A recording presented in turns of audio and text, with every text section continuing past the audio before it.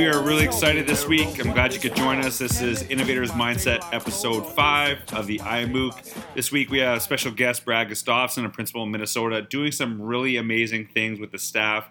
His students are doing absolutely amazing things. Just really fascinating to listen to him. We talk about what school looks like, his new book, Renegade Leadership. But then we talk about digital portfolios, the notion of empowering educators and students, what that means, and how it's so crucial to what we do in innovation and education. And then we take some of your questions. So thank you for joining us. I hope you enjoy this episode. Please take a listen to Brad. He's one of the most forward-thinking yet grounded principals you could ever come across. I hope you enjoy it. Hey, welcome everybody. We are really excited to be here today. Katie Martin, and I know that a lot of you might be actually watching football right now or doing something else, spending time with your family. So if you're doing that, that's great. You can watch that after time, whatever time you get with your family. I know is very precious. To those people that are with us now, thank you for taking your time out of your day to be here. Really excited about this episode. We have Katie Martin, as always, joining us, who's going to help moderate the conversation and keep an eye on some of the things. I am actually here this weekend, so hopefully I'm in a hotel and hopefully our internet doesn't, zonk out. And correct me on this, Brad, but I'm actually with Brad Gustafson. I totally screw your name up every time. Brad is the principal in Minnesota. And one of the things that I will tell you that there are a few principals that I know in the world that I would actually totally say my kid needs to go to that school.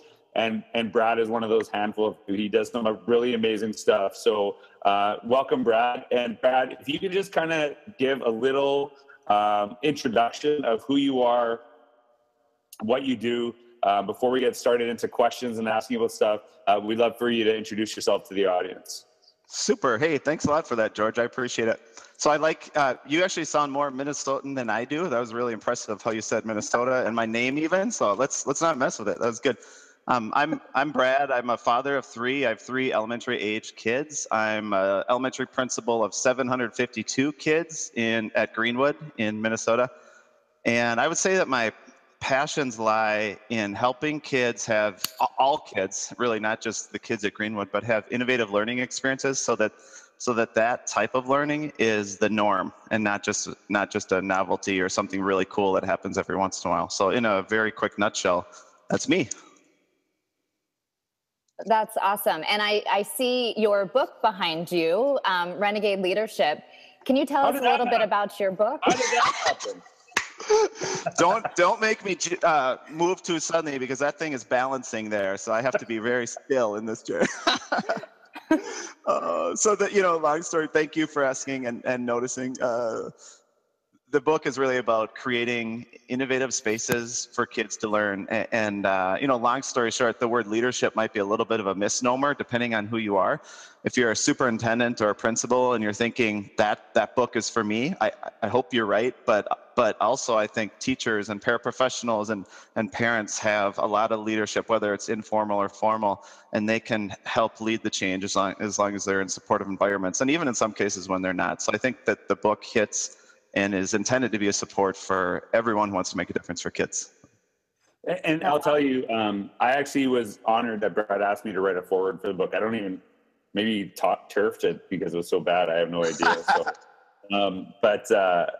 I actually will never write a foreword for a book unless I read it. And so Brad gave me his book, and what blew me away is how many examples he gives of the work in the book. And I don't know if you want to highlight some of those things, Brad. I don't even know, to be honest with you, when I ask you, could you highlight some of the things? I would have no idea where you'd start because there's so many amazing examples. But is there something that kind of sticks out to you, some of the work that you're doing that, might actually really resonate with some of the audience right now?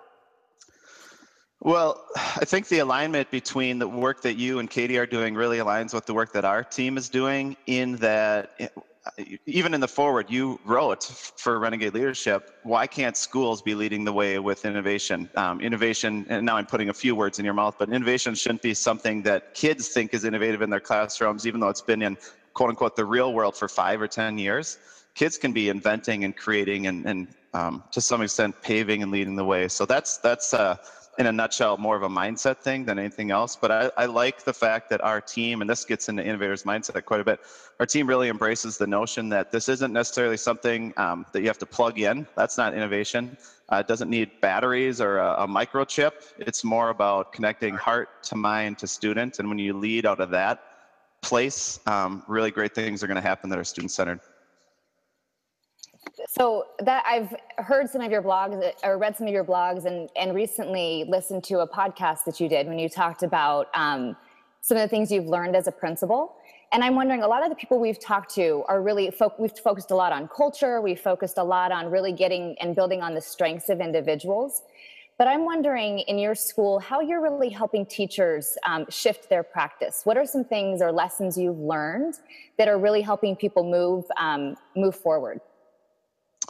Sure. Well, I've learned a ton, and a lot of it's been kind of painful because of my own blunders, if I'm being completely honest. And George knows, because he read the book, that I do openly and vulnerably share some missteps I've made along the way. But I think ultimately that's helped us move forward better. But one example is, instead of me trying to shift practice, I feel like I'm trying to support, empower, and shine the light on effective practices that are happening in every single room. So instead of me mandating, we are all doing maker spaces, or we are all doing Genius Hour, or this is going to be a passion time school, it's supporting resources and trying to give time to the teachers who are trying those things so that they go really well for them. So I guess I consider it kind of a strengths-based approach, because every teacher in our school has different strengths, and it's a really beautiful place because those fires are fanned. I don't know if that makes sense, but I go into classrooms. I'm sure, George, you see this all the time. I'm sure you do too, Katie. You see something happen, you leave, and you're like, that is the coolest thing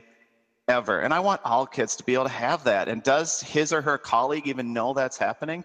So one of the ways that we try to have our colleagues connect and be connected as kind of a family at Greenwood is just by shining the light and opening things up, whether it's at PD and having teachers lead that and share their story, or even on using Twitter, for example. We have a couple televisions, one in our office, one in the front hallway, that teachers' tweets are streamed, so that if I'm a teacher or principal making copies, I can glance up at the TV in the office and see what the person in the very next room is doing to make a difference for kids. It's a pretty powerful way to turn learning inside out. So.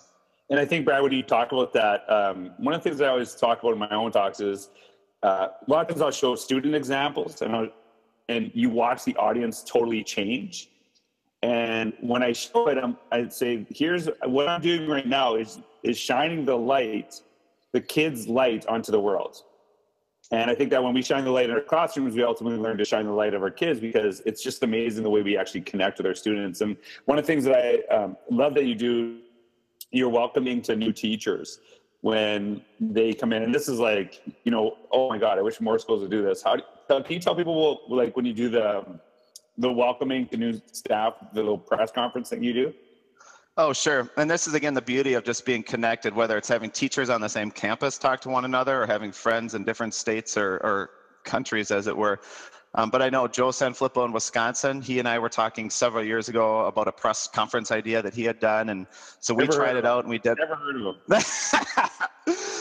So we did a mock draft, and so as we hired new teachers, we said our first round pick is so-and-so, and we had a cool background using green screen of our school logo, so it actually did kind of have an NBA flair to it. And there was one point in the video where I even take a sip of water, kind of like an NBA coach does. That was probably a fail, and no one maybe even noticed that, or maybe it looked awkward to them. But just the little things. We had some kids shouting questions, things like that, and then trying to switch it up, keep it fresh and relevant to the audience. This year we did a Star Wars theme, so there was this scroll at the beginning, and each Jedi, each new teacher was introduced along with some of their passions or their force. So that's it. We use video a lot, I would say, in our school.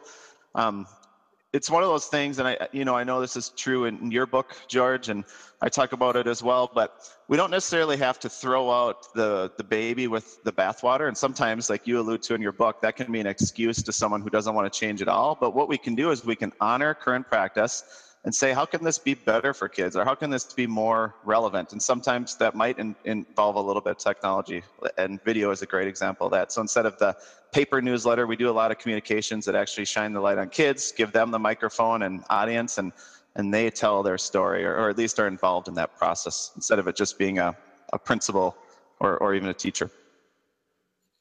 Awesome. So I have one final question in our first 10 minutes. There's a lot of times we talk about spotlighting those teachers and really sharing practices, which is great. And I love the examples you shared. But I know a lot of listeners and a lot of people are wondering, what about teachers who are a little bit more reluctant? And what about teachers who aren't really sure about how to make that next step? What are some ways that you have encouraged and supported so that all kids get the benefit of some really powerful learning?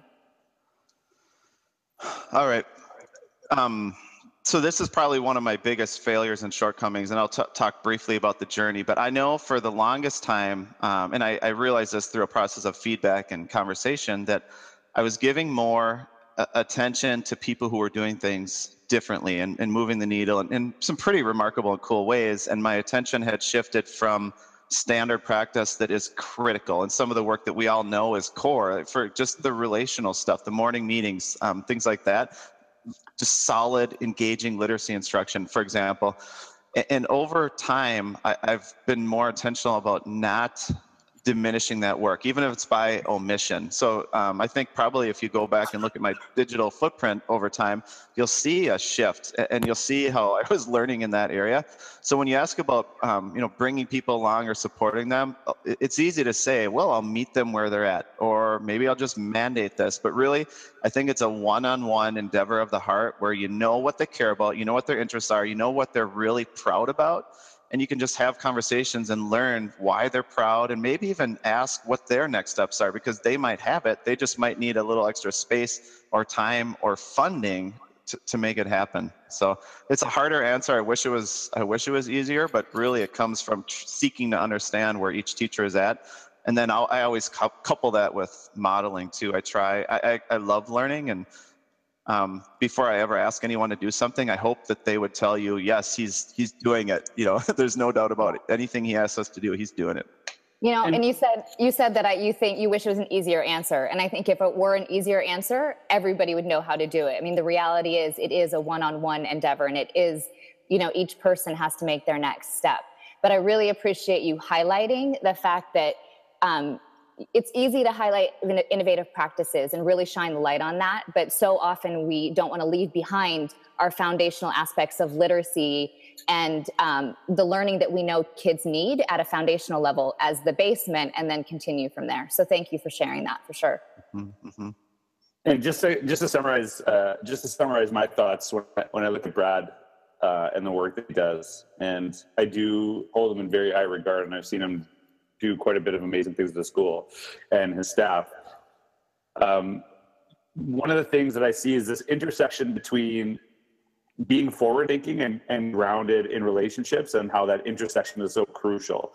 That when you look at this, there are so many people that have amazing ideas who cannot make them happen. And I think that if people do not feel valued and you don't build those relationships, and kind of actually, like, when you're looking at the work that you're doing, Brad, you're always kind of assessing like what you're doing and how you're connecting, as opposed to saying like, those teachers, like, they won't, like, you're like saying like, how can I help? Like, how can I be in there? And I think that's a really important aspect of this. But we're done the 10-minute portion. We're going to go into the rapid fire questions. And so the first question I ask, and I'm really excited to hear what Katie and Brad think about this, because this is a question we get all the time, is when you look at creativity and innovation, how do you measure it, and can you? And what would your thoughts be on that topic? I'll jump in on that. And I would say, kind of to start with, I don't know for me if innovation in itself is the goal. So I would say improving student outcomes and innovation is how we do that would be the primary driver. But I do think that what we currently measure, if we're looking at narrow test scores, isn't going to align with the innovative practices we're seeing. So something that we talk about a lot is if your vision is about students being creative and thoughtful and critical thinkers and leaders, yet you are measuring some narrow skills, there's a disconnect between what you're saying you want and what you measure. So that's not going to get us very far. We need to broaden what we measure and look at different indicators of success to really see where we're showing growth and where we're seeing progress in those aspects that we value and that we want to see in kids and that we know is going to help them be successful in their life. Katie, what do you mean when you say by like student outcomes? Because some people hear test scores. Right, and that's exactly what I'm saying. Currently, we measure only on test scores, but if we want kids to be good communicators, are you really looking at, and I know like digital portfolios, are you looking at different aspects of how they communicate with one another? Are you really seeing growth in their critical thinking? Are they able to create projects that make an impact and show what they're doing in different ways beyond a test score? Are they able to have conversations with people? Are they able to go out and find problems and create innovative solutions? Those are things that I think people say they want in a vision statement, yet we have narrow indicators of success that don't align to those desired outcomes. And Brad, what are your thoughts on that? I think we're really good at there are two fluencies as I look at it. There's the what fluency, and that's content and things that get measured, high stakes testing, and people, we got that for more or less. You know, we need to find ways to make sure every student gets there, but that's the what fluency. I think the harder, more ambiguous thing are the why and the how fluency. So I read your post recently, George, about blogging, for example.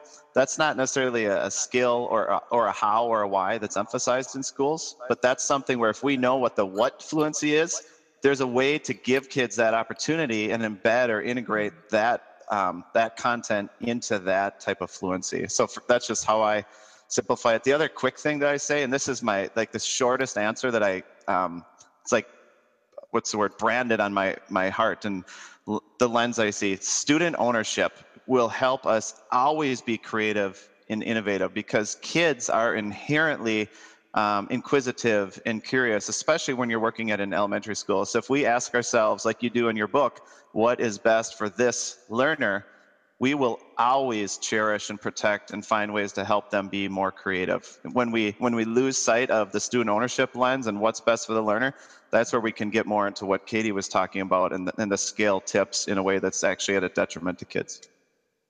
I feel you know my book better than I do, Brad. Hey, I got to tell you here's a funny story. So I was writing my book, and your book came out maybe after my first draft was. I'm not really sure. I had to purposefully not read that thing, and you gave it to me at where were we? We were at a conference in Michigan together. Yeah, exactly. And you gave it to me, and it was like torture not being able to read that thing and I even showed you my first full manuscript there. I'm like, I cannot read this because I love George. I love how he gets people thinking, but I need to write a Brad book. So now, yeah, it's fresh. I was able finally to unleash and dive into your book.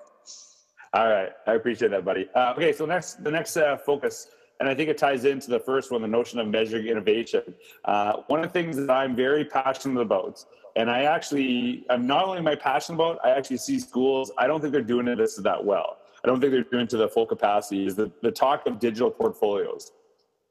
Digital portfolios are totally taking over. People are like trying to scramble to make software. I think there's a lot of monetization that's happening in schools because it's like, how can I provide the best digital portfolio app? But I don't see it happening in a way that is actually powerful, that is, going beyond school. And I don't see that it's actually much different than a paper portfolio. Like, if we just do it for grade 2 and it's LDC, there's no connection. So any thoughts you guys have on digital portfolios? I want to share some too, but I would love to hear your thoughts too. Yeah, I'll approach it more from a mindset standpoint. And I've heard you say before, we have to be able to focus on a few key levers in order to realize meaningful change. There are so many things out there for teachers and principals to focus on, and some of them are just distractors, but the majority of them are really important things that can make a difference, but we can't do them all. That's where I see digital portfolios playing into this. If we're really going to dedicate some time and say, this matters in the long term, which would require meaningful change, we have to help people have some level of coherence and understanding about how those are going to be integrated into the system, platform, et cetera, et cetera. So I think it's really hard. There are just a lot of things that compete for that time and space. I'll just jump in really quickly on that. I think, and I know a lot has been influenced by the work that George has done, but I think that if we're not using digital portfolios, we're doing a disservice to kids. And I see this in a lot of ways. You see a kid start 4th grade or 5th grade or 6th grade, and at times they start over based on where the teacher thinks they are. Every year, it's the teacher getting to know the student, the teacher figuring out, here's where my curriculum starts and ends. And if we don't empower students to keep track of their own progress and their own process of learning, we miss out on a lot. What if we started the year and a kid could build from where they were the previous year instead of starting over, and they could, continue their journey and share with the teacher, here's what I did last year. When I was a 7th grade teacher, I relied on what my students told me they could do.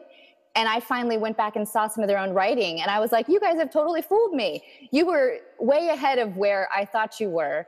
And if they had that portfolio, they could grow from where they are instead of going backwards. So Katie, how do we get there? You mentioned the 7th grade teaching, and you could do that, and you could be the change. And I think that's a powerful way to actually bring in current best practice. But then what happens in 8th grade, and how do you have that work on students' behalves systemically, even if it's a single school or district? And Katie, if you don't mind, I want to jump in on this. On the thing that I think is really crucial with digital portfolios is that there is a continuity in it. It's not that this teacher loves this software, this teacher loves this software, and then you have kids with basically just small efforts in all these different spaces, not based on the kid, but based on the teacher. And so I think that we've looked at platforms like, how is this continuous? And if I could go back in time, one of the things that I would do, and, I think that there has to be a balance of, having teachers go and, search and find their own professional learning. But the other element of this too, we have to focus on what are the needs of our children as they walk out. And so I would go back and say, hey, every grade 4, 6, 8, 10, 12 teacher, we're going to work on digital portfolios this year. And we're going to give you all the support you need. We're going to talk about it, but we'll also use that as a leverage to get them to talk about curriculum and to talk about understanding what assessment looks like, but doing it through the viewpoint of a portfolio. What will it look like? What can you put into this? How will it actually show learning? How could it actually be a resource the kid creates? And then in the following year, you work with all 5, 7, 9, 11 teachers. And within the 2 years, you would actually have all of those teachers working forward and doing this, which would also change the way you hire moving forward. Because if a teacher says, I wouldn't do that, they're probably not for your space, right? And the big beneficiary of kind of rolling it out the way is that a kid never loses that momentum. A kid never loses this. And I've written quite a bit about this. And questions like who owns the learning is crucial. How is this helping a kid's digital footprint when every kid you work with will be actually, will be Googled for a job or university, to hang out with other kids, right? What brings people to the portfolio? Is this something I have to give to you in some manner, or do I actually develop an audience? What's the purpose of portfolio if no one actually sees it? And so but that connection. And so I think this is really, I could do, 20 hours on this because this is something I'm extremely passionate about. And I think it actually goes into the first question about how do you measure innovation, right? And when we look for numbers, but I'm looking for a lot of stories and I'm looking for examples. And I think that's a really crucial element of this.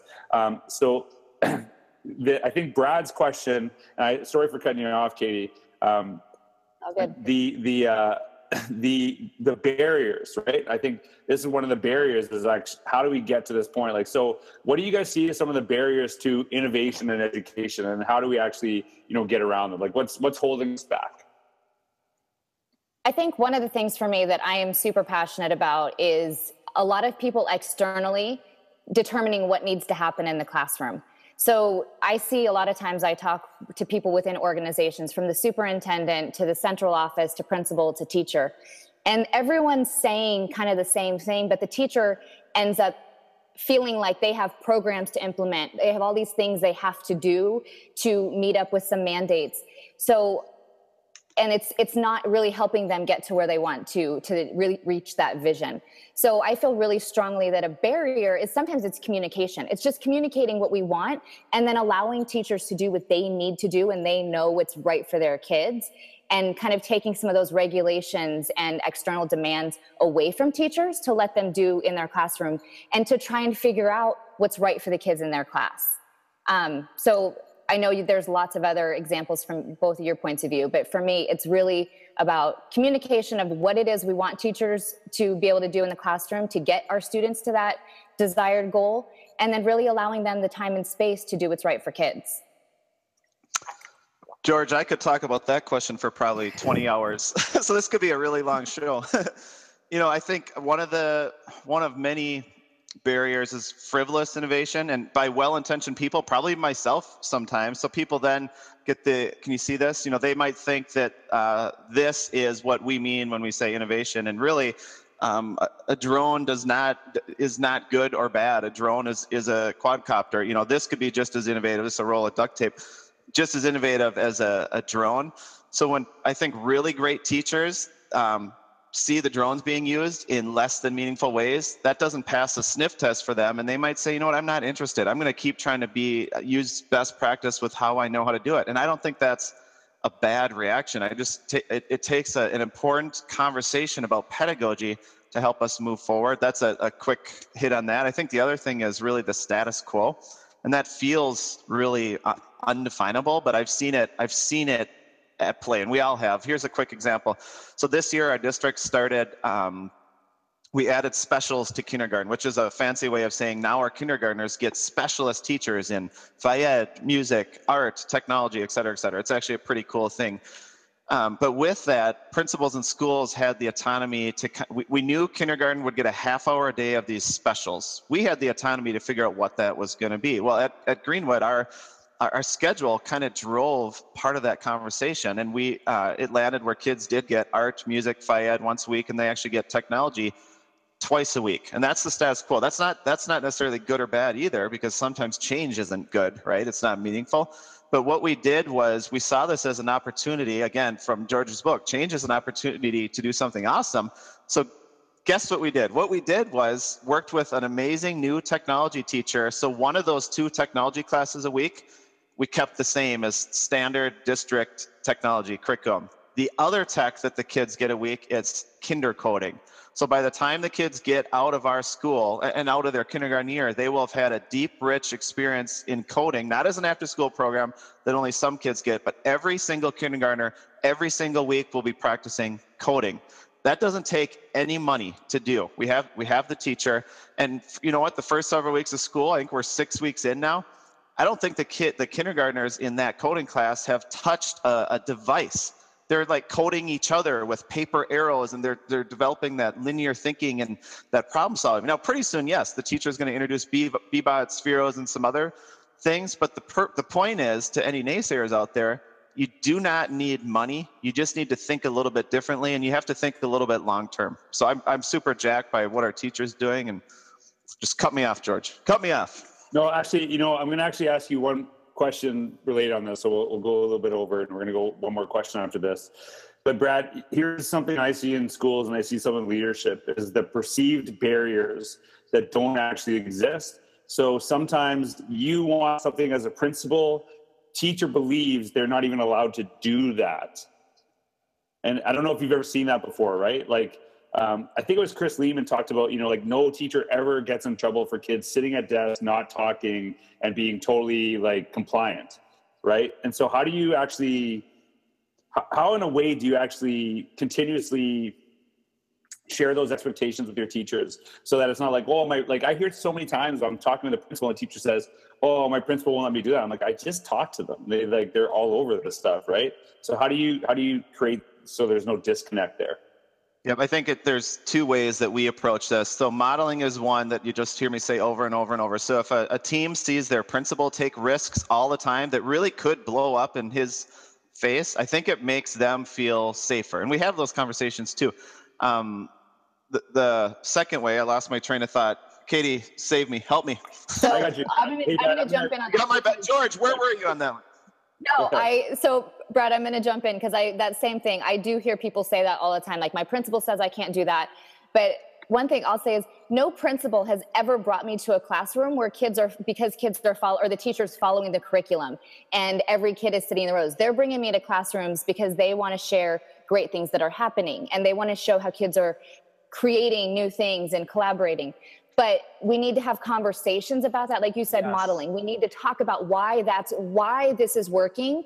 And we not need to say like, oh, that teacher is being innovative, but we need to bring people into those classrooms and talk about what's working. And to your point earlier, talk about the pedagogy, talk about the learning that's happening, not how the Chromebooks are used at every table or how it's blended learning or technology time, what kids are learning as a result, because all teachers got into this because they want to help kids learn and do better.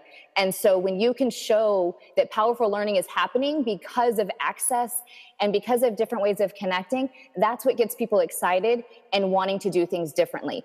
Not a lot of teachers are like, great, now I get to use Google Docs, or great, now I get to try to learn how to use a Chromebook. They're excited because kids can do things differently. Yep, and actually you're amazing because conversation was the second thing that can really cut through some of the barriers. So George, and your chapter in the book on thinking innovating inside the box, we actually had a conversation. We were presenting together on a panel. I think it might have been McCall too. And I talked about the line item budget that I had for innovation. Basically, in my principal budget, I didn't need a grant. I didn't need to go ask for donations. We have some protected money. Here's what I've learned over time, and a little bit of a failure, but we did. I'm smart enough to iterate or realize the error of my ways. I wasn't having conversations about that, so my line item budget may have only benefited the people who were comfortable enough to come to me or had time or knew that was there. What about the half, I'm just making up numbers here, but what about half the staff who didn't even know I had that? So now, this last year, this was a huge hit. Something we did was we called it a one-sentence grant. We let people know that we have some resources available to them. Email me what you need. I don't care if it's the best practice. I don't care if it's innovative. I don't care if it's a stool or a fan for your room so you can stay cooler, because not all our rooms have air conditioning yet. And they did, and it was so cool to see the things that people were asking for. And it doesn't have to be a huge ticket item, but that generated lots of conversations, and it was so easy for teachers because everyone can make, if it's a priority to them, 30 seconds to email the principal and say, I would love this, and that it just changed it to make it more transparent and accessible. So that's that conversational element. Principals and school leaders can have ideas, but if they're not meeting teachers where they're at or connecting, then there's going to be kind of a misperception that certain things aren't allowed. Just an aside here. I know that you struggled when you said, here are the two things, you couldn't remember the second one. Yes. I don't know if you watched the podcast with Caleb Rashad, he'll here are the 84 things, and he'll remember every one. Really? Oh my God, this guy, and then 72, and I'm like, how do you remember all this stuff? It's just amazing. If I said, here's the one thing, I don't even think I could remember that. That is hilarious. So I'm sitting there, I'm how, I'm counting them down. I'm writing down the numbers. Oh my God, this guy, it's just pretty funny to watch. So I did see that. And I got to just on a side note, I saw the podcast and he had a ton of energy, and usually I'm the one who has quite a bit of energy and is clapping and stuff like that. But when I saw that, I'm like, oh my gosh, I got nothing. So here I am. Crazy. The last question we're going to talk about, and then we're going to take some questions in. Just so you know, people that are actually watching on Twitter, if you want, tweet your questions. We're going to try to capture some of yours right now. If you want to have a question for Brad or myself or Katie, please tweet it out. But the last question I'm going to ask you is, I talk a lot about the notion of empowerment. This is a big element of the book, and I know a lot more people talk about this, and I've been inspired by so many other people talking about that notion of how do you actually move from simply engagement. It's not like it's one or the other, but you go to a higher level. How do you actually empower your staff, your students? What does that mean to you? What does it look like? Any thoughts from either Katie or Brad here on this? I'll just quickly, I know Brad mentioned this earlier, but I think it starts with finding out what people's goals are. A lot of times, teachers just think I have to go through and implement somebody else's curriculum or rules. And just asking teachers, what do you see? What do you see as something that you could change in your classroom is so empowering, and creating, again, like I said, the time and space for them to do that, but really having those conversations about what they could do differently, and then coming back to it, not just once, but coming back to it and pushing them, giving them more resources, and connecting them with other people, I think is a really powerful way to empower teachers in the classroom.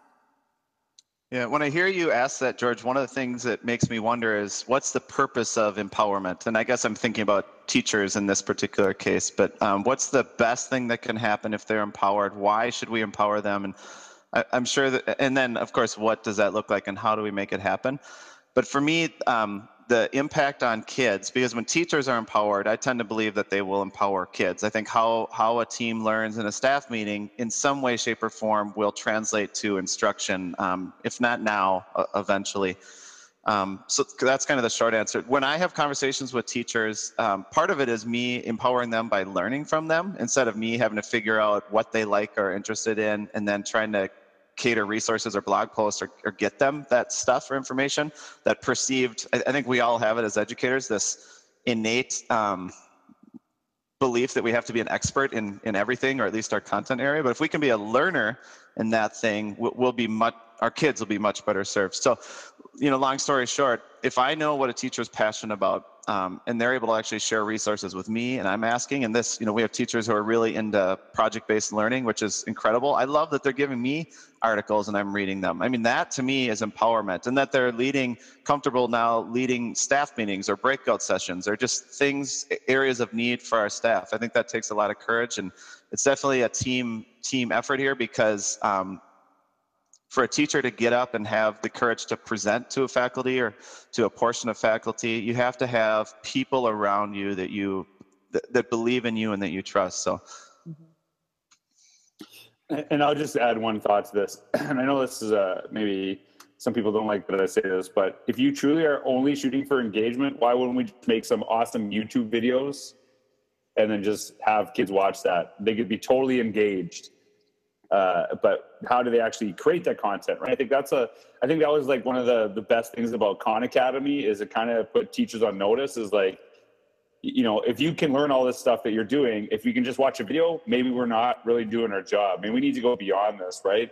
And what's the depth of knowledge when a kid watches a video, is interested in it, as opposed to creating a video, has to go so in depth with their knowledge, but they feel ownership over it. And I think empowerment and ownership, they go hand in hand. Is that, do I feel part of this? And I think, Brad, kind of one of the things that I hear you saying is that when teachers are doing this, and I saw this really great quote from Jimmy Cassis, and oh my God, it was like so good. And it talked about, like, do you want people to buy in, or do they see it's an investment in the school? And I think that what you're trying to do is, get people to see that they're crucial to the success of the school through their actions.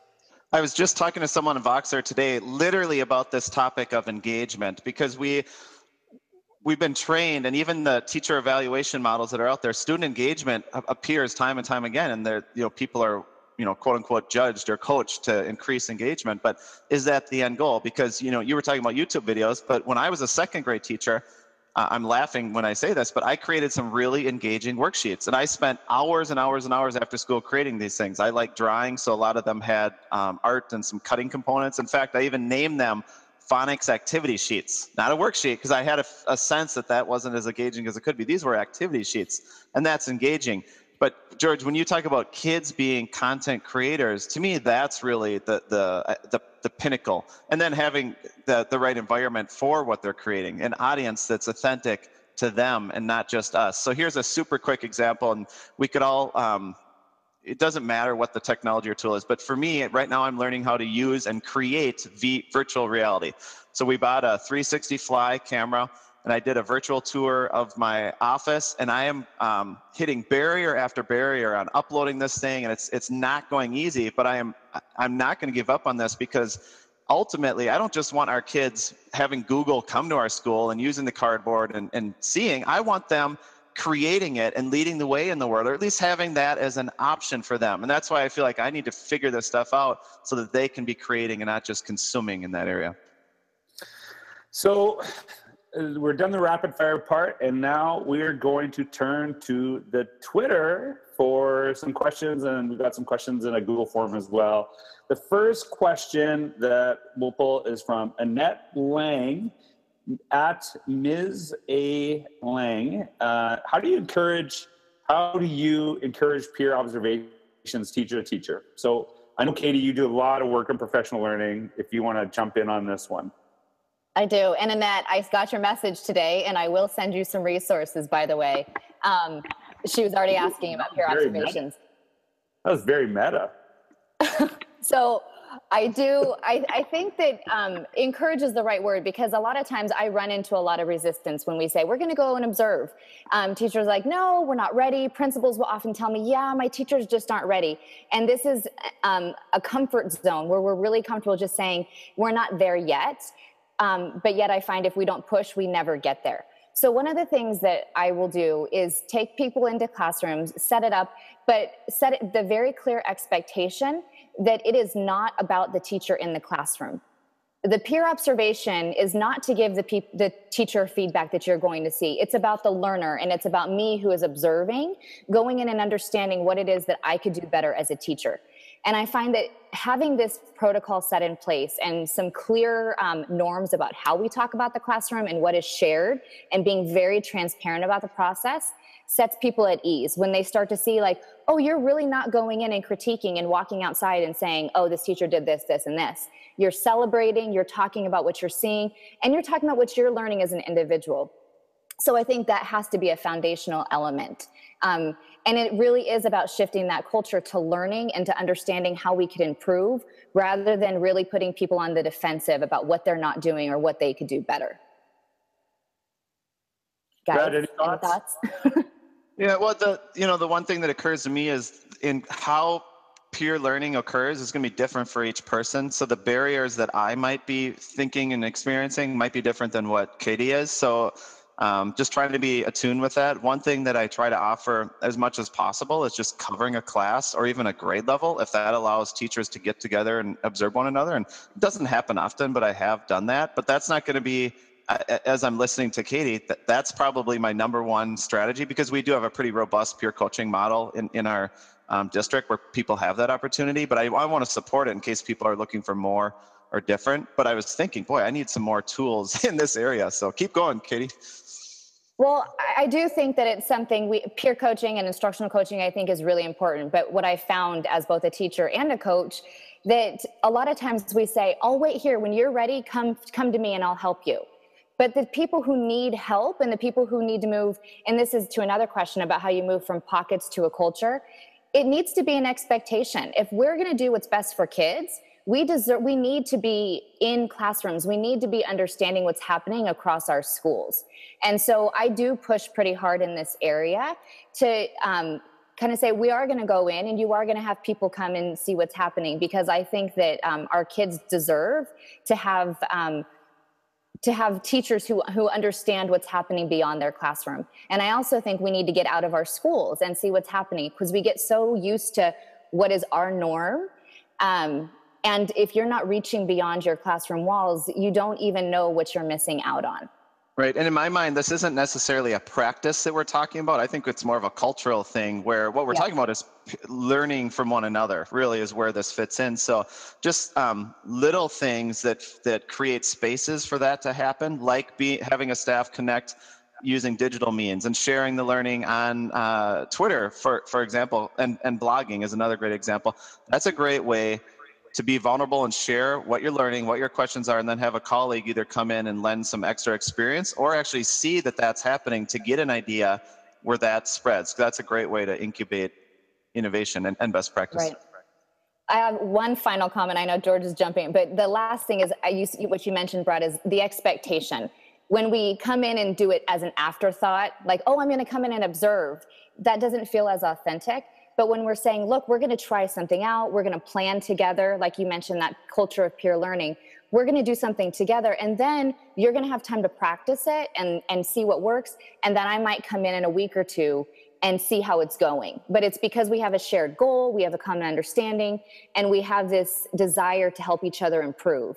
So I think the more we can set up systems to really support one another and create those goals, it feels more natural. It doesn't feel awkward. It feels like, oh, we agreed to this, so we're all going to move forward in this way.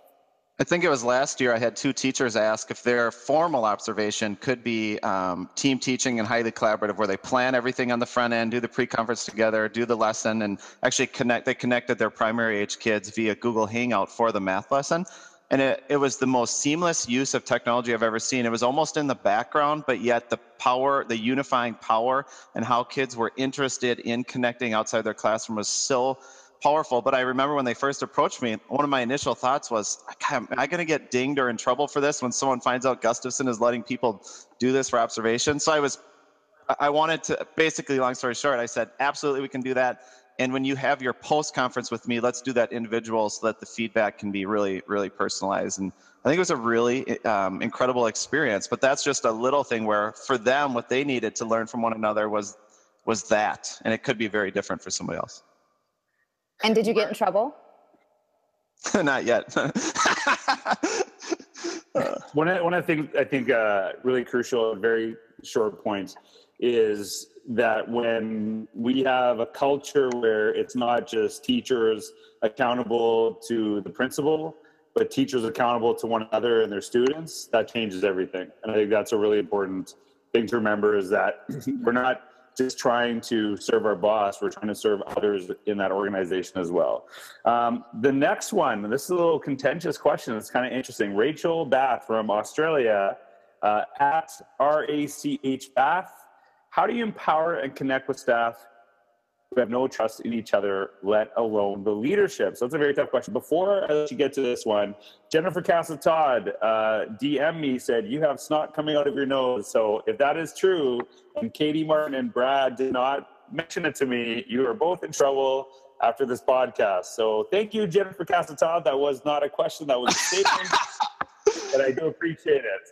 So going back to the original question, how do you empower and connect with staff who have no trust in each other, let alone the leadership? Any thoughts on that? My initial thought is ownership is the responsibility of everyone. And school leader, the buck stops with the school leader. They have to own when things are not going well. And then when things are going well, praise the amazing teachers who are doing the work every day. I mean, that's really the reality of it. But I would hope that in some way, shape, or form, for the kids, a teacher or a principal who is noticing and experiencing things aren't as good as they should be, could somehow have the courage in a professional way with integrity to start that conversation, even if it's with a trusted colleague, and then even with it's a principal perhaps that you just don't trust. Kids are the business, and if we could at least start the conversation there, I think things can happen. And I'm sure it's a really hard position to be in, but I would just hope, because you know what, quite honestly, let's just be real, there are probably people who don't trust me, and that pains me, and I try to not have that be the case. But if it is, if there's a way for us to have that conversation and move forward or agree on some things for the betterment of kids, I really think we owe it to ourselves to do that. Katie, and just to build on, yeah, I mean, I think in order to really empower people, there has to be that trust and there has to be that vulnerability. And I think we've talked a lot about throughout the last couple weeks and just in general that you can't really change somebody else. But I think if you're noticing it, it can start with the individual. It can start with the individual having small conversations, opening up and being vulnerable and sharing some struggles and I think getting back to how it's impacting kids. Because if there's a staff that doesn't trust one another, I can only imagine how it's impacting the kids and how they treat children and how the whole culture is. So first thing, try to make that step as the individual and start having conversations with the leader and reaching out about how you can create that kind of culture, because it's critical to moving forward.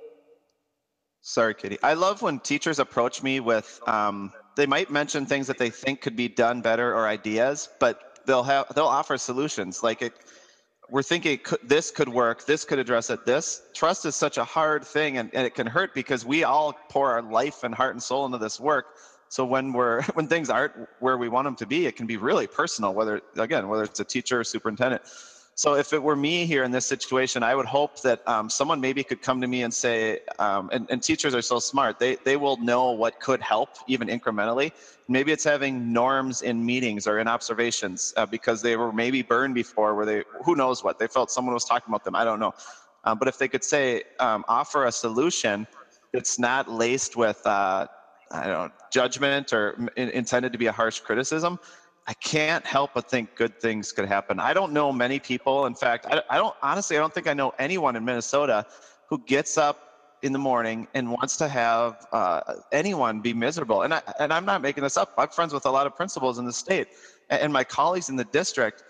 We love teachers and we care about them, and we don't always agree with every single thing that happens. But that dialogue and that trust is so important to us, and we're not perfect too. So let's just talk about it. The thing that I'm really being cognizant of lately when I'm doing workshops and working with groups of teachers is that I'll share a lot of ideas, but I'll say to them, challenge me. Tell me where I'm wrong. Don't do it after the session. It's useless to everybody. And I think that we have to be more comfortable putting people in this situations and like saying, calling them out and saying like, this is unacceptable to me if you disagree with me, if you do not say it here. It does no one any good if you do this after. And I think this is really important.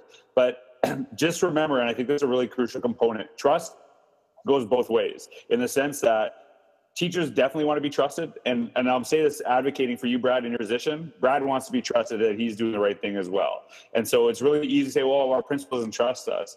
But, oh, my principal is making all these bad decisions. Well, they're not really. They have other, things that, we have to like connect with and understand. And, Brad has a boss and I'm not talking about Brad specifically, but I'm talking to anyone in that principal position, is that they have to be trusted as well, that in their interests. And I think it's really important that we understand that in a hierarchy, if you really want to move things forward quickly, trust is something that goes both ways. It's not just, oh, I want to be trusted, but I don't trust my principal in the decisions they're making. So I think that's a really crucial component. So the last one I'm going to take is actually, and this is, Katie and I have been talking about this, and Melissa Lashure at MMLASHURE from Syracuse, Indiana, USA. I had no idea there was a Syracuse in Indiana.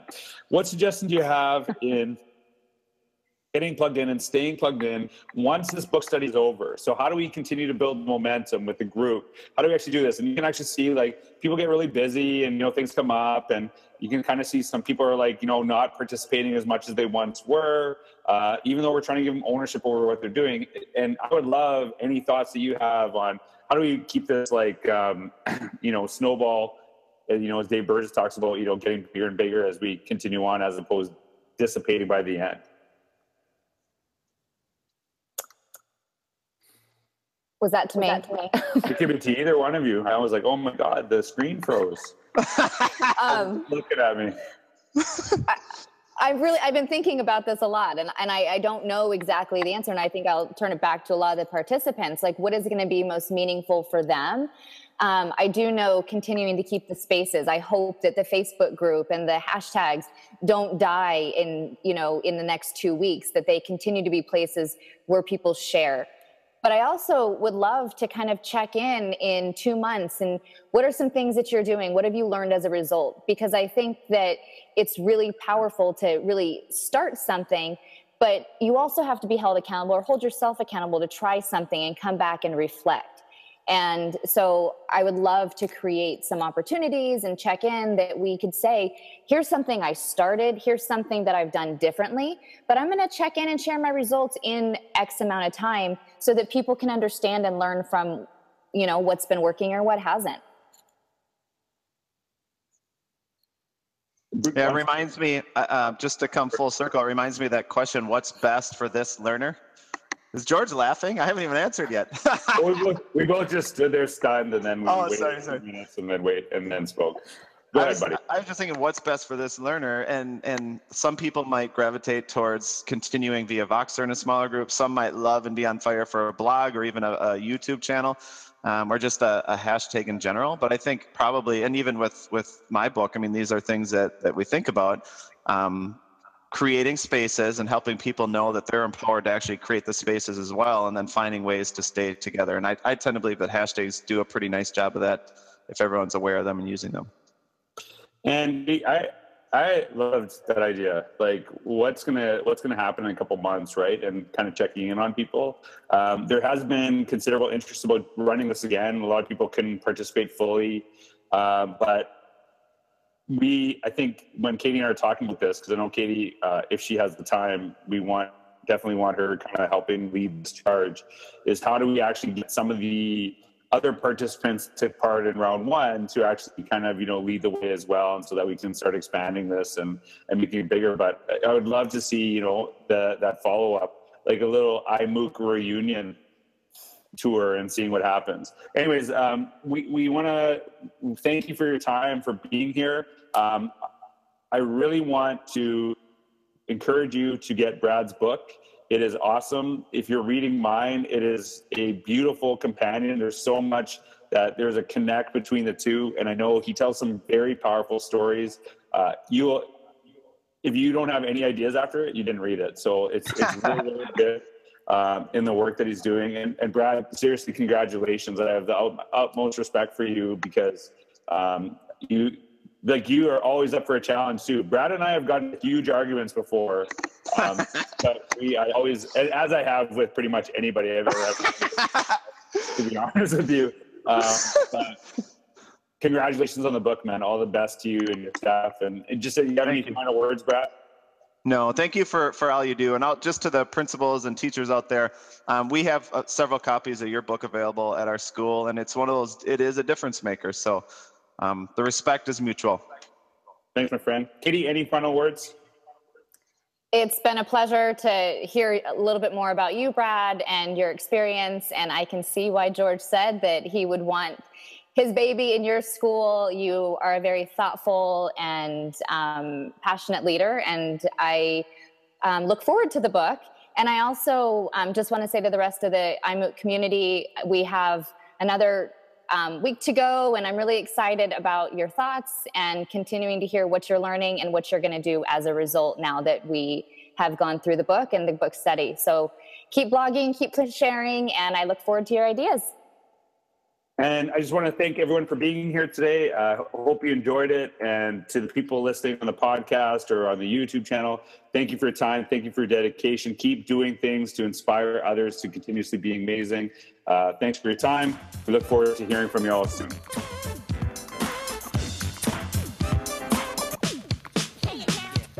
Mirror, mirror on the wall, tell me, mirror, what is wrong? Can it be my daylight clothes, or is it just my daylight song? What I do